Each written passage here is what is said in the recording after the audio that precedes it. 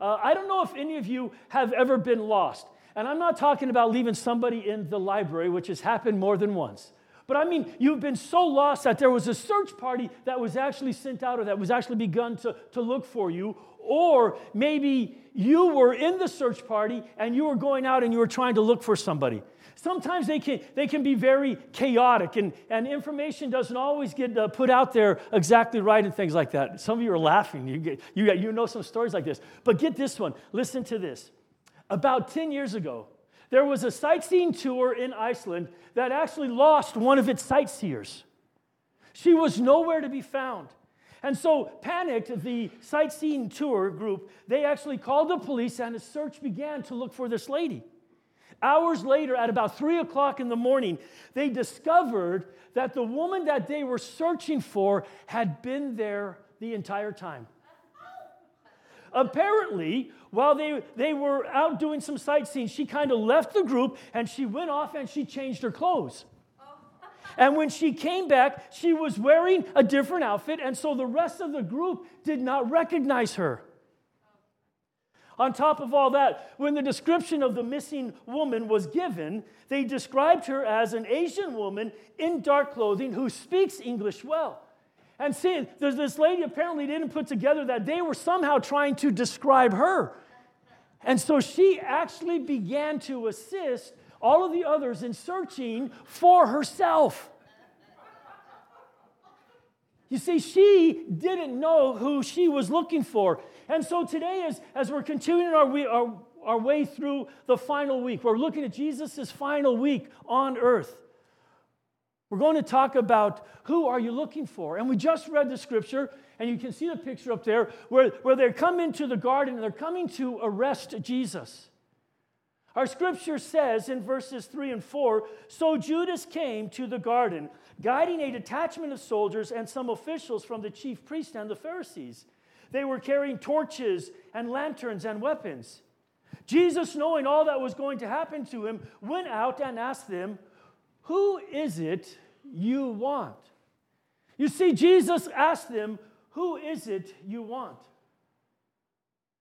You may know that Jesus, he loved to ask questions. And as I was doing some web searching, some research and stuff, I discovered that Jesus asked over 300 questions within the 4 Gospels. Well, some of the website pages said it was like 307. One of them went even as far as to say that within the 4 Gospels, Jesus asked 339 questions. Questions like, "Do you believe that I am able to do this? Who do you say I am? What do you want me to do for you? Why are you so afraid? Do you love me?" And perhaps, maybe the most important of all questions, what good will it be for a man if he gains the whole world and yet loses his soul? Jesus will always seem to be able to ask the right questions at the right time in order to challenge people to think about what it is that they were doing. And so when this band of armed men, when they arrive and they come to arrest Jesus, he asks the right question at the right time in order to challenge them to think about, who are you looking for? Well, who is it that they were looking for? The very first person I want us to talk about, right out of the box, was Judas. Who was Judas looking for? We are told Judas, having procured a band of soldiers and some officers from the chief priests and the Pharisees, he went to the garden with lanterns and torches and weapons. So Judas is leading this band of armed men to go and arrest Jesus.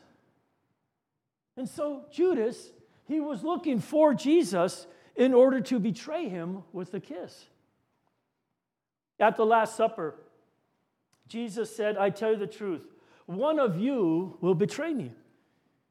Judas, the one who would betray him, said, "Surely not I, Rabbi." And Jesus actually answered him and said, "Yes, it is you."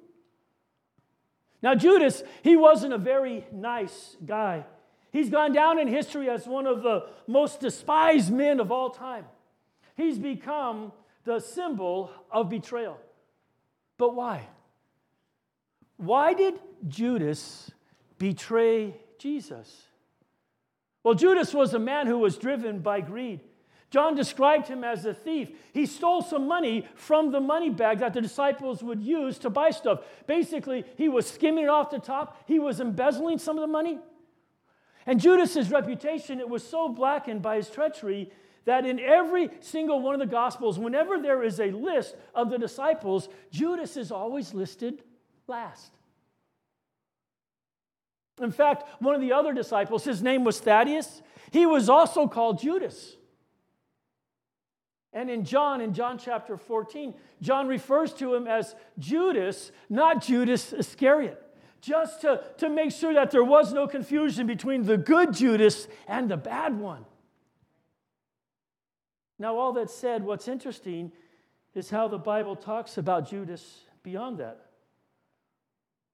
Do you realize that Jesus never once mistreated Judas? In fact, Judas was actually there at the Last Supper with Jesus and the other disciples. Jesus even washed Judas's feet. In addition, aside from the Gospels, Judas is only mentioned one other time, and that is in the book of Acts. And then he's never, ever mentioned again in all of the New Testament. Now, you would think one of the most notorious traitors in Scripture would somehow gotten a little bit more press than that, a little bit more written about him. I mean, Benedict Arnold gets worse treatment than that in American history. But why does Judas seem to be looked over? Why does Judas get the kid glove treatment within the Bible? Well, here's the deal. The message of Scripture is that all have sinned and all fall short of the glory of God. That's every single one of us. In 1 Corinthians chapter 6, Paul writes, "Or do you not know that the unrighteous will not inherit the kingdom of God? Do not be deceived. Neither the sexually immoral, nor idolaters, nor adulterers, nor men who practice homosexuality, nor thieves, nor the greedy, nor drunkards, nor revelers, nor swindlers will inherit the kingdom of God."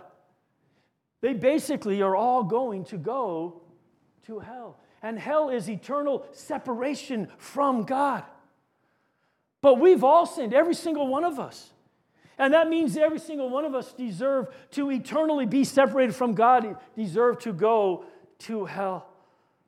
But then Paul writes, "And such were some of you. But you were washed, you were sanctified, you were justified in the name of the Lord Jesus Christ by the Spirit of our God." The main theme of Scripture is that Jesus came to seek and to save the lost. In fact, Paul actually wrote in 1 Timothy, "Christ Jesus came into the world to save sinners, of whom I am the worst." Paul is basically declaring here that whatever it is you think of Judas, I was worse.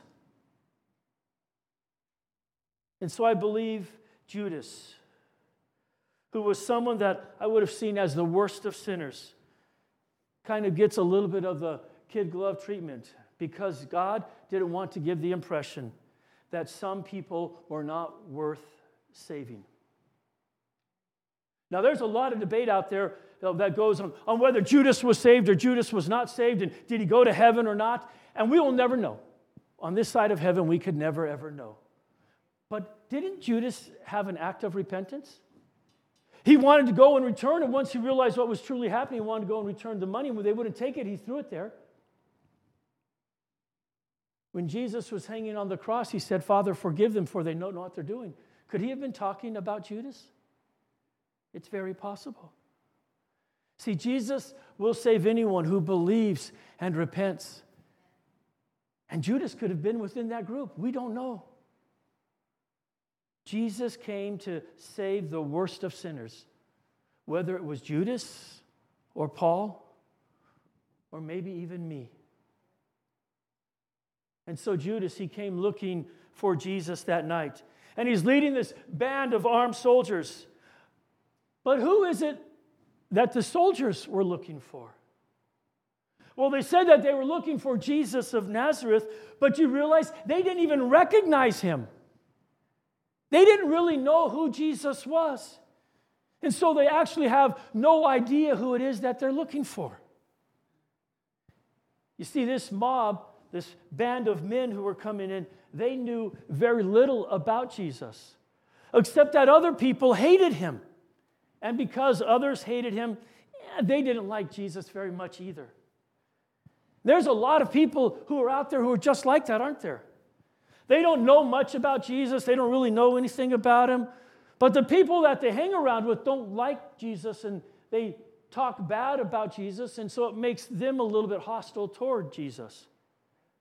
They've listened to the wrong people, and they've come to the wrong conclusions. And all they need is someone like Peter to come along swinging a sword around and cutting off people's ears to confirm their doubts about our faith. Doesn't take much, does it? So how do you deal with people like that? Well, you definitely don't go swinging swords at them. Don't get them angry. You don't attack them. You don't push because they will tend to push back. Things can get ugly at that point. Way to deal with people like that is to love on them. Don't give them any more ammo. Don't give them any other reason to hate Christ. Amen. The best thing to do is what Jesus did. He wasn't offended. He walked right up to them and he told them what it is that they needed to hear. But what is it that people need to hear? Well, it kind of depends. There's atheists and there's skeptics, and they like to dominate a conversation by keeping Christians on the defensive, by keeping you on the defensive. But Jesus, he was really good at diffusing that approach by putting his adversaries on the defensive when he would ask them a question in return. You see, Jesus, he wasn't afraid to tell people what it is they needed to hear. We shouldn't be either. If we're speaking in truth and in love, we should be able to tell people what it is they need to hear. One problem is that there are too many people that say they are afraid to share because they don't know enough to witness to others. Do you realize how Jesus actually witnessed to this crowd? He asked them who it is that they were looking for, and then he simply said, I am he. And that's it. He doesn't get into some real deep theological discussion with them. And sometimes that's all that we have to do. And that is to point to Jesus. Don't point to the church. Don't point to congregations. Don't point to denominations or to preachers or to pastors or elders. Simply point people to Jesus. You don't have to get theological and into anything really deep. Just tell people what Jesus means to you.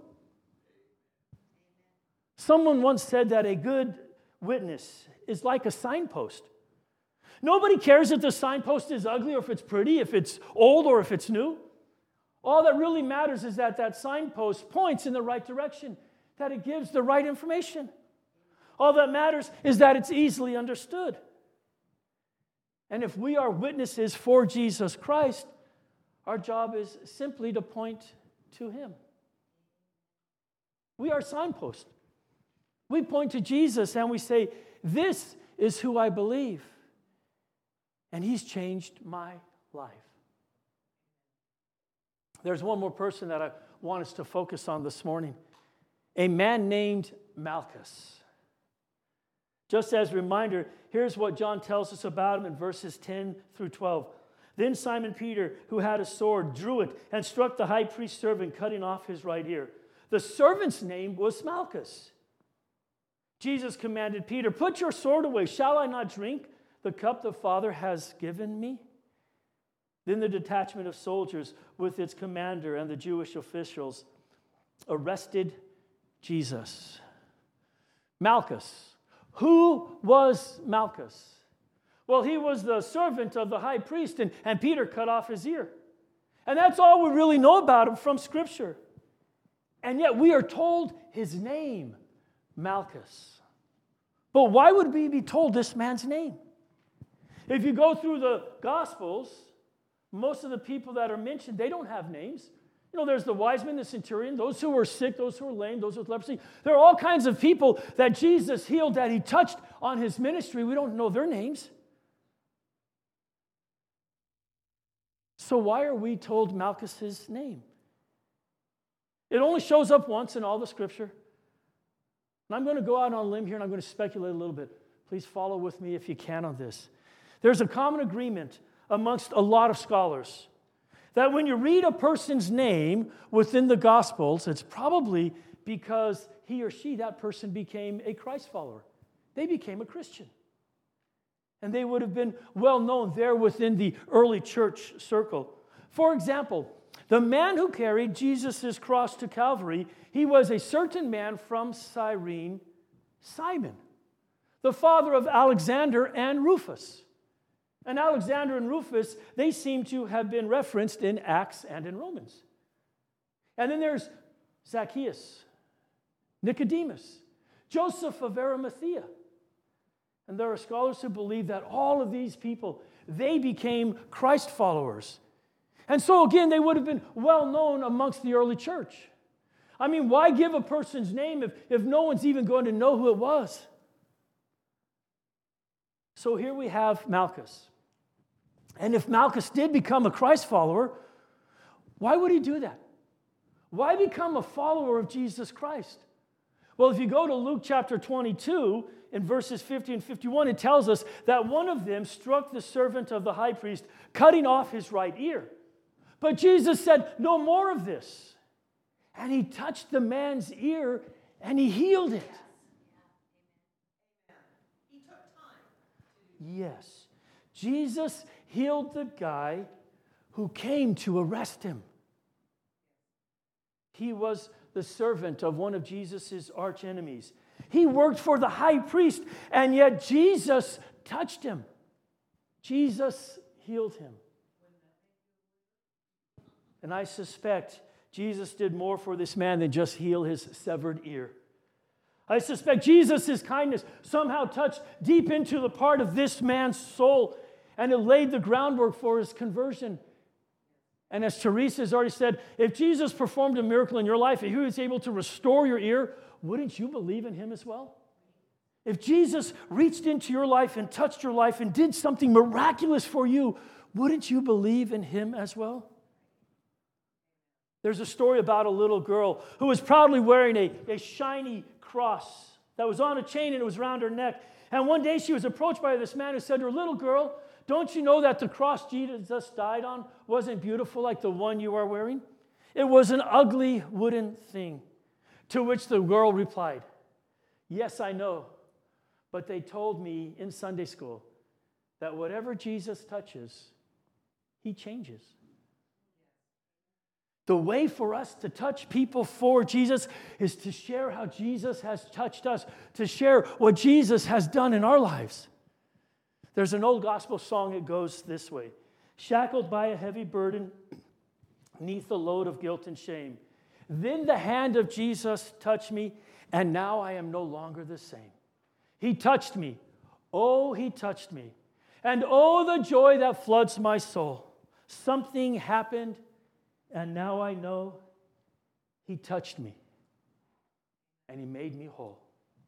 So as we wrap it up, something to leave with you, something to think about as we get ready to sing this song. How has Jesus touched you? What did Jesus do to change your life? And see, once you can focus in on that, once you can figure that out, you're ready to go out and witness. That is your key to go out and to share it with people and to point people to Jesus. How has Jesus changed your life?